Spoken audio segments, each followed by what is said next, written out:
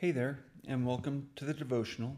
I'm Walter, the dyslexic bilingual hillbilly and pastor of the Rhine River Baptist Church. Today is Wednesday, November the 23rd, 2022, and today is our 41st devotional, and we're still looking at the second of the two great commandments. Mark chapter 12, verse 31 says this, "And the second is like, namely this, thou shalt love thy neighbor as thyself. There is none other commandment greater than these." So the question that we're looking at today, that we're trying to answer today, is who is my neighbor? And this one is a question that was asked to Jesus. We find this back in Luke chapter 10, verse 29. This is where we get the story of the Good Samaritan. It's talking about a ruler that comes to Jesus, a lawyer, and he asks him how to get to heaven. Jesus gives him or asks him about the greatest commandment. He answers that the first is to love the Lord your God with all your heart, mind, soul, and strength, and your neighbor as yourself. Jesus tells him that's good. Go and do likewise, and you'll have rewards in heaven. And he asks this question. He says, "But he, willing to justify himself, said unto Jesus, and who is my neighbor?" And then Jesus gives the parable or the story of the Good Samaritan. And I tend to think that this was not a parable. I think this was an actual event that had happened, something that had happened where you had people going back and forth on the road to Jericho. This road was known to be a place that had thieves along it, and if you got caught there alone, you could get jumped pretty easily. And so you have this person that gets jumped on the road by thieves. A priest comes by, doesn't help him. A ruler comes by, a Levite comes by, and doesn't help him. And then you have this Samaritan that is coming by, and he's on his own way. He's on his own journey, and he stops and helps this man. And it must have been galling for the Jewish people to hear this, because the Samaritans, when they looked at them, they saw people that were lower than dogs. They just did not want to help Samaritans because they were a mix. Their theology was wrong. They weren't worshiping in the right place. They had part of it right, but part of it wrong.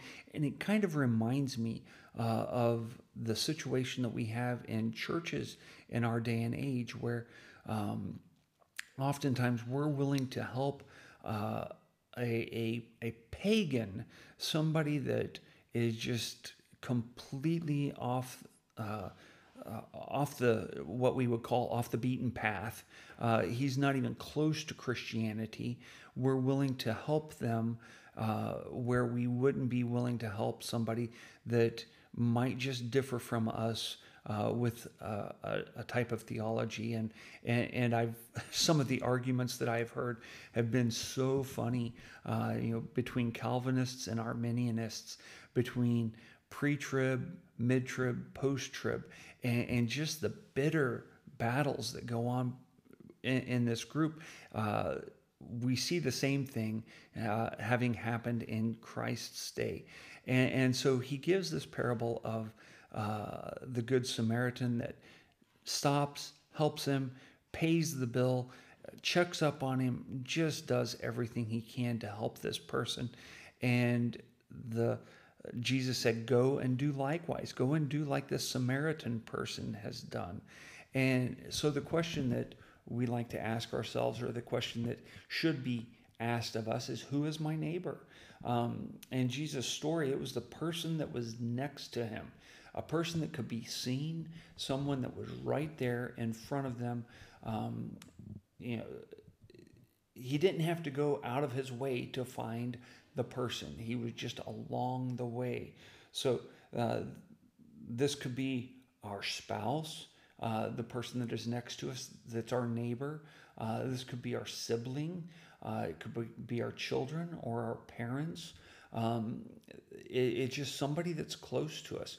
We don't have to go around the world, if you will, to try to help somebody and share the gospel. Sometimes sharing the gospel is just as simple as helping the person right next to you, and being courteous and polite to them, and helping them the best you can. Um, why do we have such trouble loving our neighbor as ourselves? Um,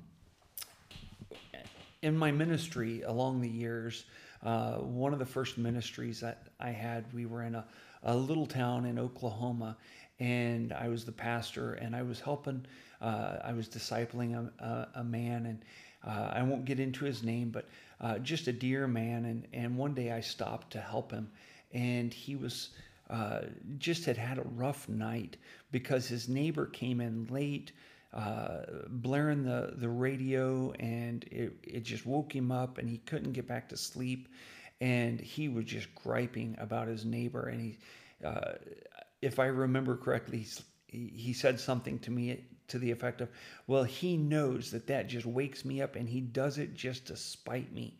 And I looked at this man, and I said to him, um, I doubt that your neighbor is even giving you a thought when he's coming in that late at night.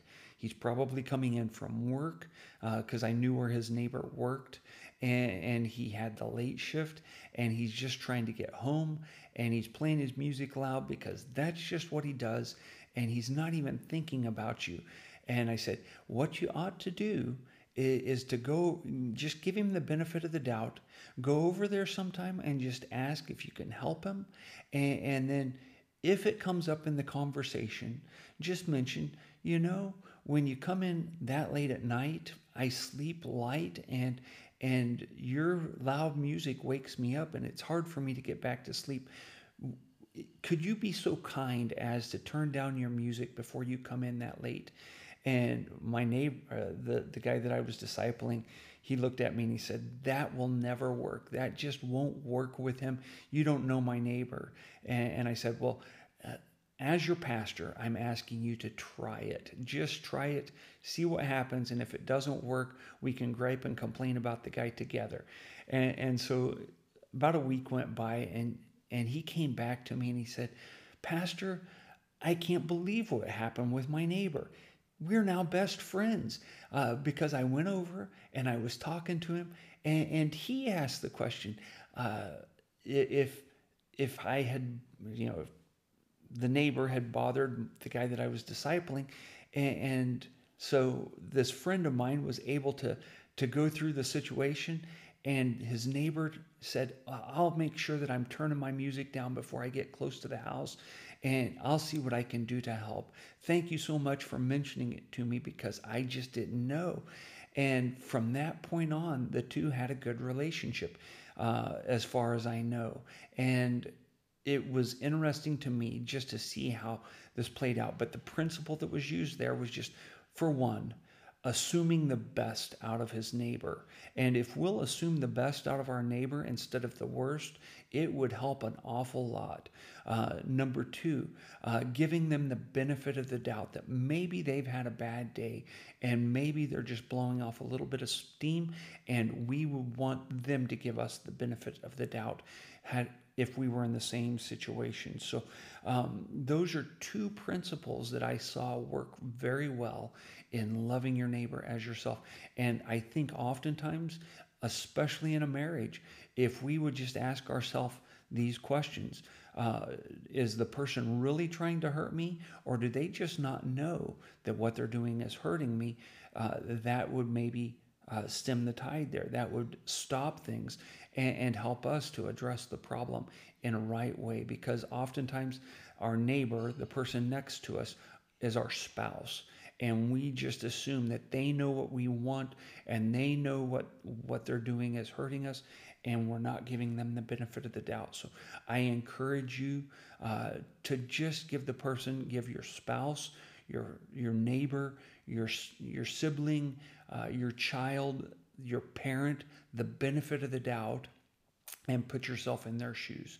and see if that doesn't help you with the relationship of loving your neighbor as yourself, like Jesus told us to do. So thank you so much for joining with us today. I hope this has been a help to you. We'll look forward to seeing you tomorrow on Thanksgiving. I encourage you to find something to be thankful for. We have so much to be thankful for in our day and age. I'll just list one right now. I am thankful we don't continue to use an outhouse. I am thankful we have indoor toilets. So find something to be thankful for and praise God for it. So until tomorrow, auf Wiederhören.